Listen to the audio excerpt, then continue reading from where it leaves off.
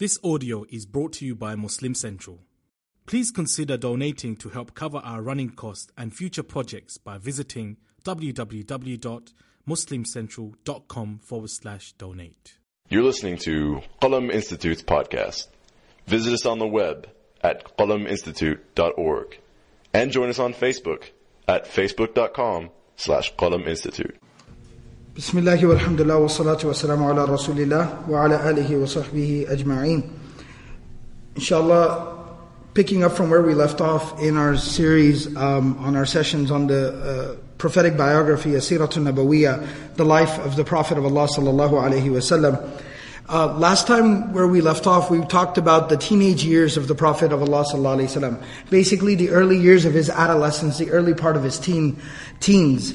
And what we talked about was how the Prophet of Allah sallallahu alaihi wasallam grew up in a community, in a society as a young person, and he had similar experiences to that any young person would growing up, meaning there was a certain element of family, there was some socializing, meaning he of course had other youth around him that he was growing up around, and even to where a young man starts to want to take on some responsibility, maybe help out the family, and that was also something the Prophet ﷺ was involved in. What we talked about last time was how the trials and tribulations of youth and the temptation of youth is something that's been there from day one, from the beginning of time.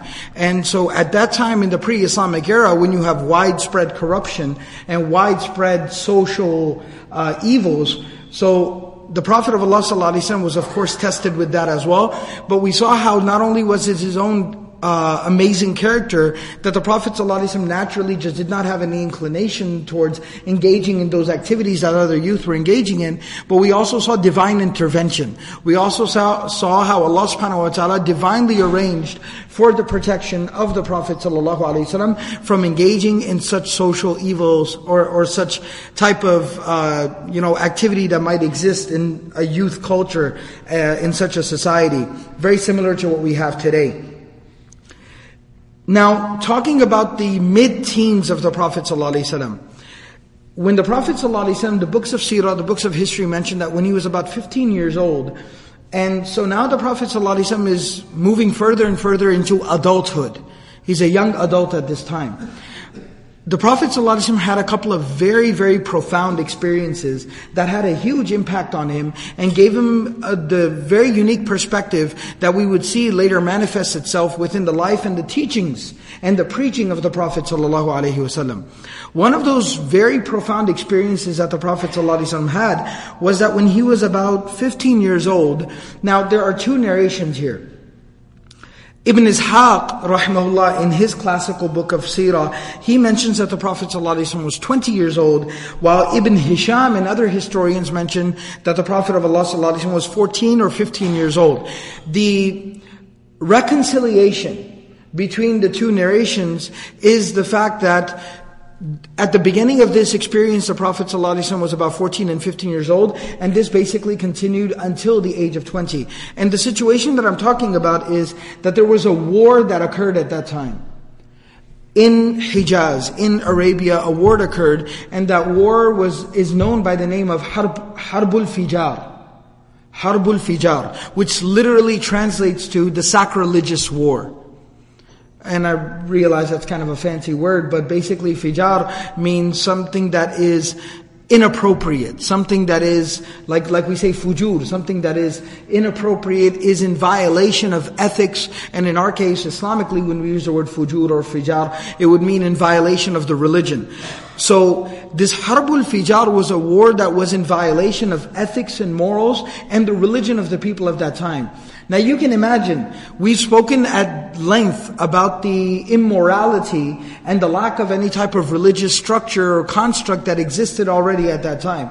For a war to be so sacrilegious, for a war to be so blasphemous, that even the people of that time would call it Harbul Fijar, you can imagine what the nature of that battle or that war, that situation was.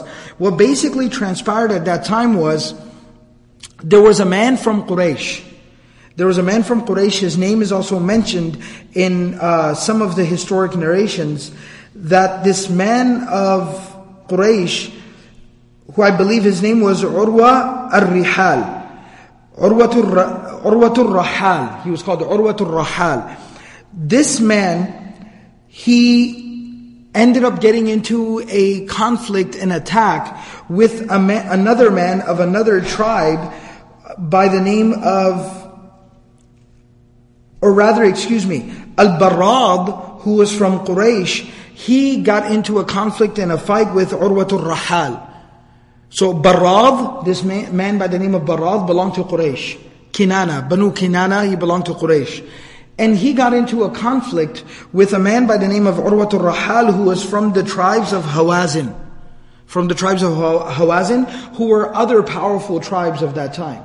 They were basically tribes located in Ta'if. And if you go back and you look into the history of the region, even the Quran makes reference, it talks about Al-Qaryatayn Azim. It talks about the two big cities at that time. You know, when we think of Arabia and we think of the two big cities, what comes to our mind right now? It's Mecca and Medina, right? But that's from a religious perspective. But you have to understand, Medina, pre-Islamically, Yathrib was a small little town full of a bunch of farmers.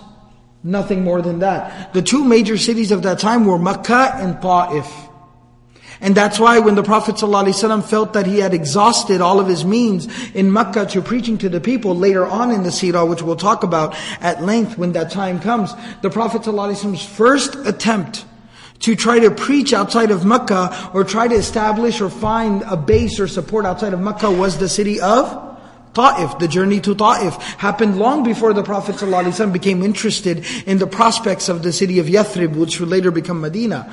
So Ta'if and Mecca, these were the two major cities, and the two most powerful tribes lived in these areas. In Mecca, of course, you had Quraysh, and in Ta'if, you had the tribes of Hawazin and Thaqif. So a man from Quraysh got into a personal conflict with a man from the tribes of Hawazin. And even the narrations, the historical narrations talk about what was the nature of the conflict.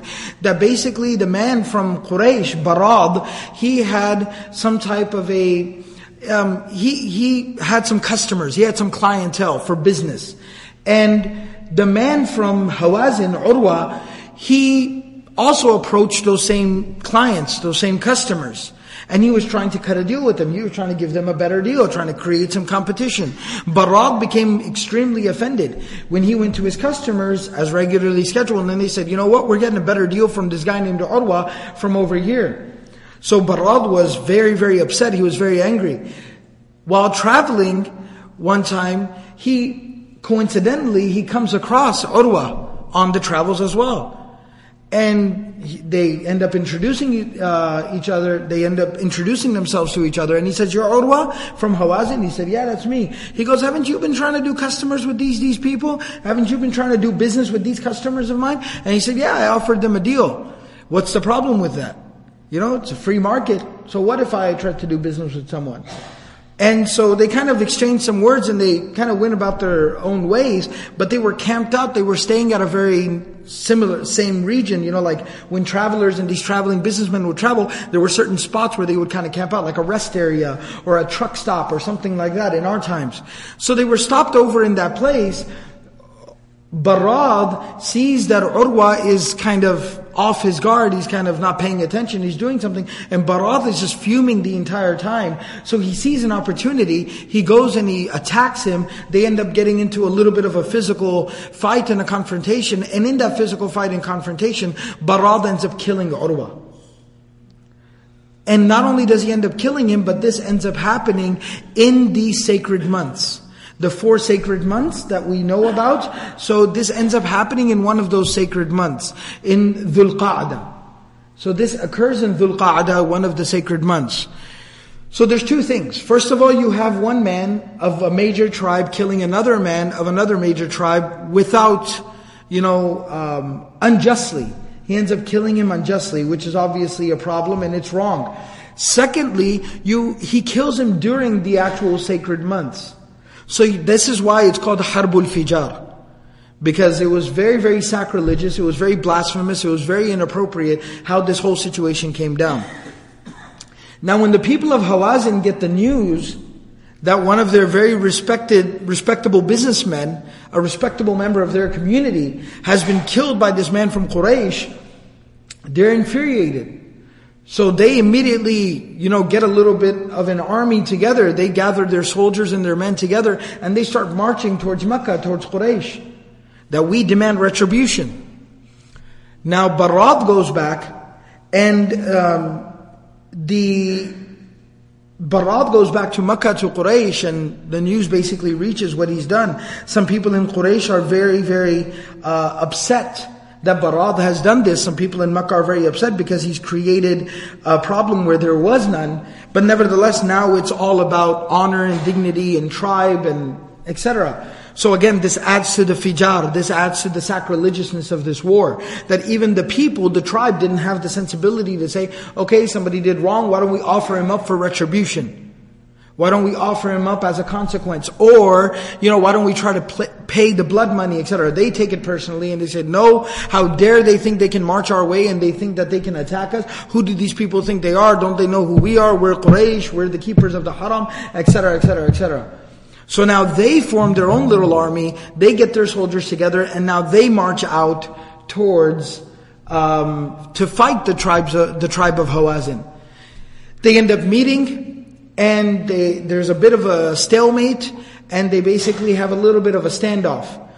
Around this time, the Prophet of Allah ﷺ was about 14 to 15 years old when this happened. They kind of stopped there. Some negotiations start to take place. Neither tribe really wants to engage in full-scale war because they realize what's at stake. Alright, these are two very, very big tribes that are the, centers of business. Ta'if was considered like the vacation spot. Ta'if was the vacation spot. It's where everybody went to vacation. Even when you go till today, Ta'if has nicer weather. Ta'if has the mountains and the valleys and has very nice, scenery and things like that. So Ta'if was the vacation spot. So they weren't in any, they weren't interested in getting involved in any type of full-scale war with another tribe. Quraysh is the center of business, the keepers of the haram. They host, hundreds of thousands of people from all over Arabia, every single year at the season of Hajj. They weren't interested in getting into this situation. So it's as if they just kind of stopped there, set up camp against each other. And the narrations go on to say that this conflict remained for about 5 years. For 5 years they had this kind of a standoff, like something very reminiscent to what we would remember as the Cold War. Where you have two major tribes, or in our case it was two major nations, kind of facing off against each other, kind of having a standoff against each other, but not really engaging in any type of actual warfare. There's no battle that's taking place. So it was this type of a Cold War that set up, and that they had this situation for about 5 years. And what's very interesting is that the narrations mention that there were only 5 days of actual fighting during those 5 years. There were only 5 days in which warfare actually ensued. Battle actually ensued during these 4 years.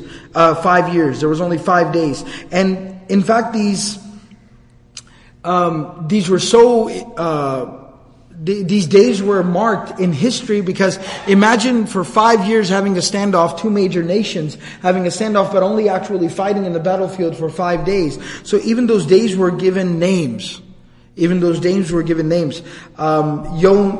first one was called Yawm Shamta. The second day was called Yawmul Abla. And both of these happened near Ukadh, which was an area outside of Mecca where major markets used to take place. Basically festivals and festivities used to take place at the place of Ukadh. And so two of these battles took place near there. The third one was called Yawm Sharb, and that was the day of the most major battle. The fiercest day of fighting was the third day of fighting, called Yawm Sharb. And after that there were a couple of more days where battle took place, fighting took place. So these were 5 days that actual fighting took place. And this was throughout the late teen years of the Prophet ﷺ. So much like people who grew up, in a similar situation, when people grow up during tensions between two countries and they grow up during that time, there's certain sentiments that are developed. There's a certain culture that is developed. I don't know how many people are old enough to remember, but if you were in the United States and you were, of adult age during the actual years of the Cold War, it was a very interesting culture at that time. There's a lot of rhetoric, there's a lot of culture. You even see it in entertainment. entertainment and things like that, that same rhetoric and that same culture is established, and it almost creates a mindset for those people that grow up during that time. So the Prophet ﷺ is growing up during this time where he sees this basically standoff, and so there's a lot of tribal pride. There's a lot of nationalistic pride and a lot of rhetoric that was very popular in the culture, in the entertainment, the media, which was poetry during that time when the Prophet ﷺ was growing up to become a man. He was in his late teen years. He was basically becoming a man. He grew up during that time. And so the Prophet ﷺ was able to kind of sit back again because of his own nature, where the Prophet ﷺ was very mature for his age. He was very thoughtful. He was very intelligent. And he was very reflective. And he didn't have a lot of interest in these types of things. He would often not go to the festivals and the festivities and these things because he didn't approve of a lot of the types of activities people would engage in. Not just purely the worship of idols, but even the drinking and the partying and the singing and dancing. The Prophet ﷺ didn't have a keen interest in these things. In fact, he had an aversion to these things. So he would often stay back from these things. He would look at them and they made an impact or left an impression on him to where he disapproved of a lot of these practices. And he would often be in deep thought or deep reflection, even as a young man, on how to avoid these types of things or how we can remove these elements from society. So the Prophet ﷺ is growing up during this time of war and battle, and he's seeing and he's observing the impact that a war-like situation has on a society and has on the people. And he obviously sees how this is very negative, has a negative influence on the people. Similarly, the nationalistic pride or the tribal pride that was being instigated within people, he again sees that and sees the problem with that. Now when the battle actually happened on those 5 days, remember now the Prophet ﷺ is an older teenager. And in that particular culture and time, even in our age, 18-year-olds get recruited into the military, by the thousands. So, and in that time, that day and age, 13, 14 years old meant you were old enough to take place in battle. You were in fact expected to try to go out to battle, and it was a sign of your manhood, and you're supposed to love your tribe, and you're supposed to be passionate about supporting the dignity and honor of your forefathers. Of course, this was a bunch of nonsense, but nevertheless it was sold like this. So the Prophet ﷺ did not have any interest in actually going out to the battlefield, but his uncles who were going out to the battlefield said, "You got to come with us. You're old enough to take part. What are people going to say? What are people going to, assume? People are not going to like the fact that one of our, young men, the grandson of Abdul Muttalib, who was the greatest leader in the history of Quraysh, our father, the greatest leader in the history of our people, Abdul Muttalib, his own grandson will not take place in the battle. How could that happen? What will people say? What an aib, what an ar, right? What a disgrace to our family. So you gotta come. And they forced him to basically go out. And so the Prophet ﷺ was basically able to, avoid going out to the battlefield the first 2 days of fighting. But the third day of fighting, Yawm al-Sharb, which was the most fiercest day of fighting, he was forced to go out with them. And it actually talks about this. Now even this is disputed whether the Prophet ﷺ went out there or not. Some scholars, scholars of Seerah or Hadith have disputed that no, the Prophet ﷺ never went out. The vast majority of the books of Seerah make it very clear that the Prophet ﷺ was forced to go out, and his uncles forcefully took him with them out to the battlefield. But what the Prophet ﷺ did out there at the battlefield is very interesting. So the Prophet ﷺ pleaded and spoke to his uncles, because he again saw that this was not in defense of truth or justice or the rights of people. In fact, if anything, the Prophet ﷺ was very conscious of the fact that we're in the wrongdoing. Quraysh is in the wrong here. One of our guys killed somebody from their people, and instead of owning up and fessing up and handing him over, or at least offering the blood money, the diya, instead of doing that, we're out here fighting for honor and dignity. And it's been years now, nobody even remembers why we're fighting. This is nonsense, this is silly. So now that the Prophet ﷺ was forced to go out to the battlefield, what did he do? And this is from the honor and the dignity of the Prophet ﷺ. That the Prophet ﷺ never unjustly raised a sword or arms against anyone. That this is from the dignity of the Prophet ﷺ, even going back to his pre-Islamic experience, meaning pre-revelation experience, that even in the youth, when he was forced to go out and he was in the battlefield, now what is he going to do? So the Prophet ﷺ engaged in the activity that could be called at-tanabbul. At-tanabbul. Which they would basically have mutanabbilun. They would have people who were given this responsibility. And what that responsibility, what that word means is, it comes from nabal. Nabal basically refers to arrowheads. Nabal refers to arrowheads.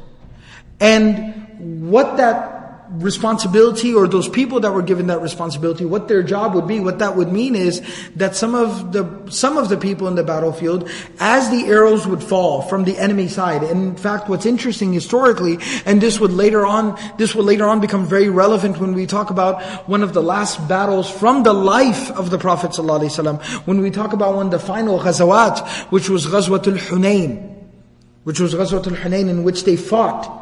The Muslims fought against the tribes of Hawazin and Thaqif. This will become relevant there. The tribes of Hawazin and Thaqif were known for their archery.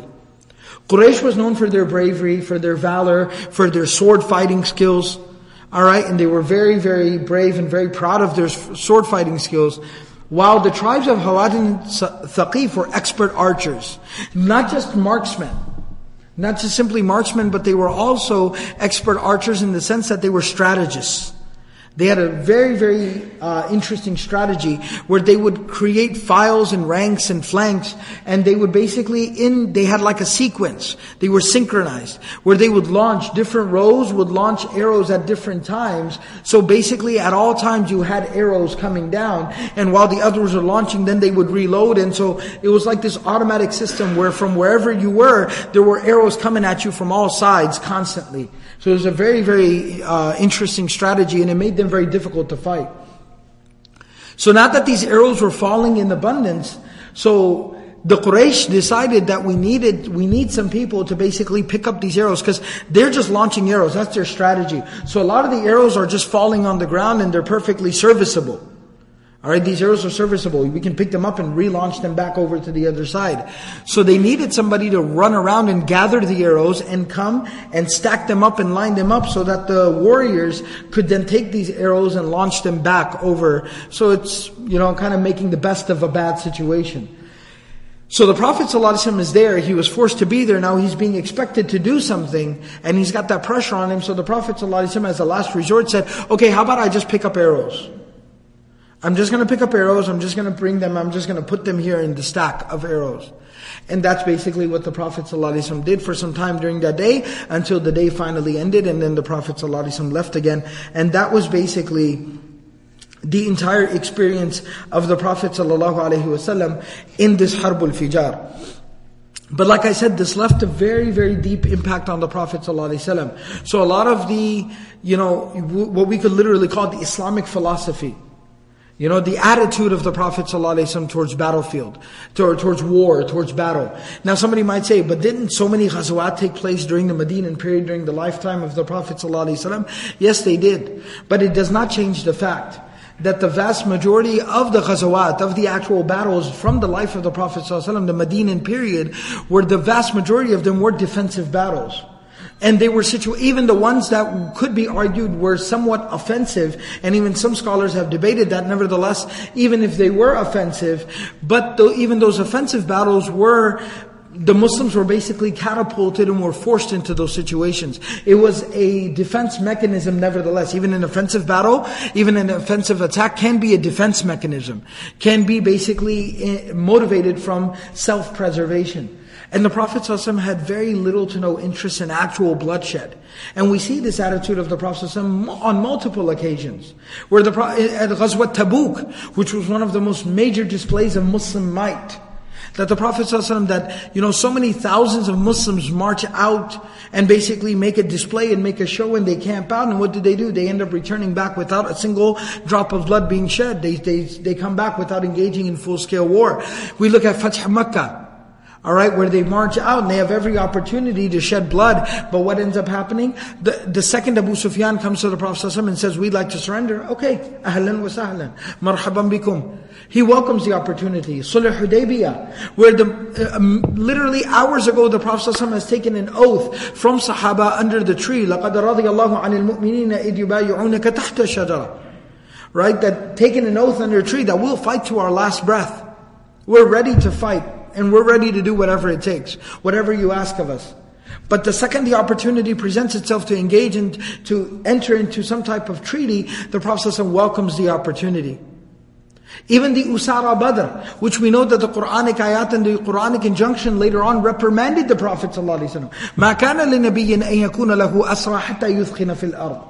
That the Prophet ﷺ was reprimanded because of his decision with the prisoners of war in Badr. That he decided to release them with ransom. That Allah subhanahu wa ta'ala said, no, you should have set some type of an example and you should have sent a message to the people of Quraysh. And then Uhud was consequently what was a consequence, was an outcome or a result, was a response to Badr, which, of course everything is in the divine plan of Allah subhanahu wa ta'ala, that they were meant to be released and then Uhud was meant to happen. But nevertheless, the Quranic ayat are there where Allah subhanahu wa ta'ala is telling the Prophet ﷺ that this is what would have been another course of action, and if you would have taken that course of action, it would have made Uhud very unlikely. So we see repeatedly throughout the life of the Prophet ﷺ that the Prophet ﷺ had an aversion to actual bloodshed. That, one thing we have a lot of emphasis, because, it's also very motivating, it's very inspiring, and at times it's also miraculous, the stories about how angels are coming down and the miracles that take place in the battlefield and the very miraculous victories that Muslims were able to achieve during those ghazawat, those battles from the life of the Prophet ﷺ. But what doesn't get highlighted enough is what the Prophet ﷺ would do the night before the battle. The Prophet ﷺ would engage in dua. And he would pray to Allah subhanahu wa ta'ala for safety, for forgiveness, for protection. That the Prophet of Allah ﷺ, sometimes even during the actual battlefield, the Prophet ﷺ could be found making dua and engaging in the dhikr and the tasbih of Allah, praising and glorifying Allah, asking Allah subhanahu wa ta'ala for afiyah, for protection. When the Prophet ﷺ would be requested to curse people, to damn people, to doom people, to prey upon people, may they be destroyed. Even in the battlefield, the Prophet ﷺ would pray for their guidance and then would reprimand his own companions. That how dare you ask me to curse people? That's not why I was sent. That's not my job. That's not why I do. I was sent as a mercy. Because the Prophet ﷺ early on, in his early adulthood, during his teenage years, the Prophet ﷺ was able to see the evil of war. He was able to see the evil of battle. And even when the Muslims did engage or had to engage, and there was no other, politically speaking, realistically speaking, there was no other option but to engage in battle, the Prophet ﷺ still very, very emphatically, very, very, with a lot of emphasis, the Prophet ﷺ would advise the Sahaba. He would emphasize to the Sahaba the importance of ethics and morals even in battle. The ethics and the morals of even engaging in war and battle. The Prophet ﷺ emphasized them. That respecting, having respect for your deen. Like the Quranic injunction about if somebody says salam to you, don't say that you're not a believer. There were situations during the life of the Prophet ﷺ where, Sahaba were trying to basically clear out an area, and they were trying to make sure that, there wasn't anyone sneaking or hiding or trying to ambush the Sahaba. And they found some guys, some people, and when the Sahaba started to approach them, they were like, Assalamu alaikum, Assalamu alaikum, Assalamu alaikum. And some of the Sahaba were like, no, that's a cop-out. You're just trying to get out of this situation. And they ended up attacking them. Right? In one situation, they actually ended up killing some of them. In another situation, they ended up taking them prisoner. In both situations, the Prophet ﷺ reprimanded the Sahaba. Said, how dare you do that? If they give you salam, you have no right to say that they're not believers. Those types of ethics and morals were in place. And so, that was because the Prophet ﷺ had witnessed war, had witnessed battle early on in his years that was done harbul fijar, was very sacrilegious, was very offensive, it was very inappropriate, it lacked any type of morals and ethics. And so the Prophet ﷺ was so turned off by that overall experience that had left an impact on the Prophet of Allah sallallahu alaihi wasallam. Now, that Harbul Fijar, now I talked about how that lasted overall for 5 years. What that ended up happening was eventually, after 5 years, that the leader of the Quraysh throughout this battle was a man by the name of Harb bin Umayyah. And Harb bin Umayyah, it's mentioned that he was, one of the narrations actually mentions that he was actually killed during one of these days of fighting. But eventually later on, it mentions that eventually the Quraysh and the Hawazin, Banu Kinana and Hawazin, they basically, Banu Qais bin Aylan, they basically sat down eventually at the end of this 5 years and they said, "Ala ma tuqatilun?" Why are we even fighting? Do we even remember why we're fighting? And so Hawazin said, "Ma tad'u ilayhi?" What do you propose? They had both grown tired of this situation. So the Quraysh said, "As-sulh." Why don't we just, settle this? Why don't we have some type of a treaty? So he said, "How are we going to settle this matter?" So they said that, "All right, we've killed some of your people and you've killed some of our people. We will end up forgiving any of our people that were killed. We don't want any blood money. We don't want any retribution. We don't want anything in return or in consequence. We go ahead and we forgive it. We're willing to put all that aside and we would just like to move on." Hawazin, they end up similarly saying that, and actually the Quraysh offered to Hawazin that, we'll offer the blood money on behalf of the very first person who was killed, because that's what started this entire situation. Then some of the narrations mentioned that the people of Hawazin ended up saying that, we're not really interested in anything as well. We would just like to put this all aside and be able to move on. And so they ended up forgiving them for any indiscretions on their part. Hawazin ends up forgiving any indiscretions on their part. And they end up saying, "All right, let's put all this aside. Let's everybody go back to our lives. Why were we even fighting? It made no sense. This was silly. This was stupid. It was ridiculous." One qadat harbul fijar. And that's how the sacrilegious wars eventually ended. And they basically went on to living their lives. The next thing that's mentioned in the Seerah of the Prophet ﷺ was naturally a consequence of this sacrilegious war, because people had grown so tired. For 5 years they engaged in a war that was started inappropriately, that they couldn't even remember why this was started. They didn't understand why it was started. That eventually this created this sentiment within the people where they wanted to move on and they didn't want to have any such type of experience ever again. And so a very profound experience of the Prophet ﷺ's, again, young adulthood, early adulthood, and part of his pre-revelation life, which is called Hilful Fudul. It's called Hilful Fudul, which basically refers to a very noble treaty, a very virtuous pact that the people of the Quraysh entered into, and the Prophet ﷺ was actually a witness to this. He was able to experience this. This is what we'll talk about inshallah in next week's session, which was a consequence of the Harbul Fijar, the sacrilegious wars. And may Allah subhanahu wa ta'ala give us the ability to properly learn and understand and benefit from the life of the Messenger sallallahu alayhi wa sallam. Subhanallahi wa bihamdihi, subhanakallahumma wa bihamdik, nashhadu wa la ilaha illa anta, nastaghfiruka wa natubu ilayk.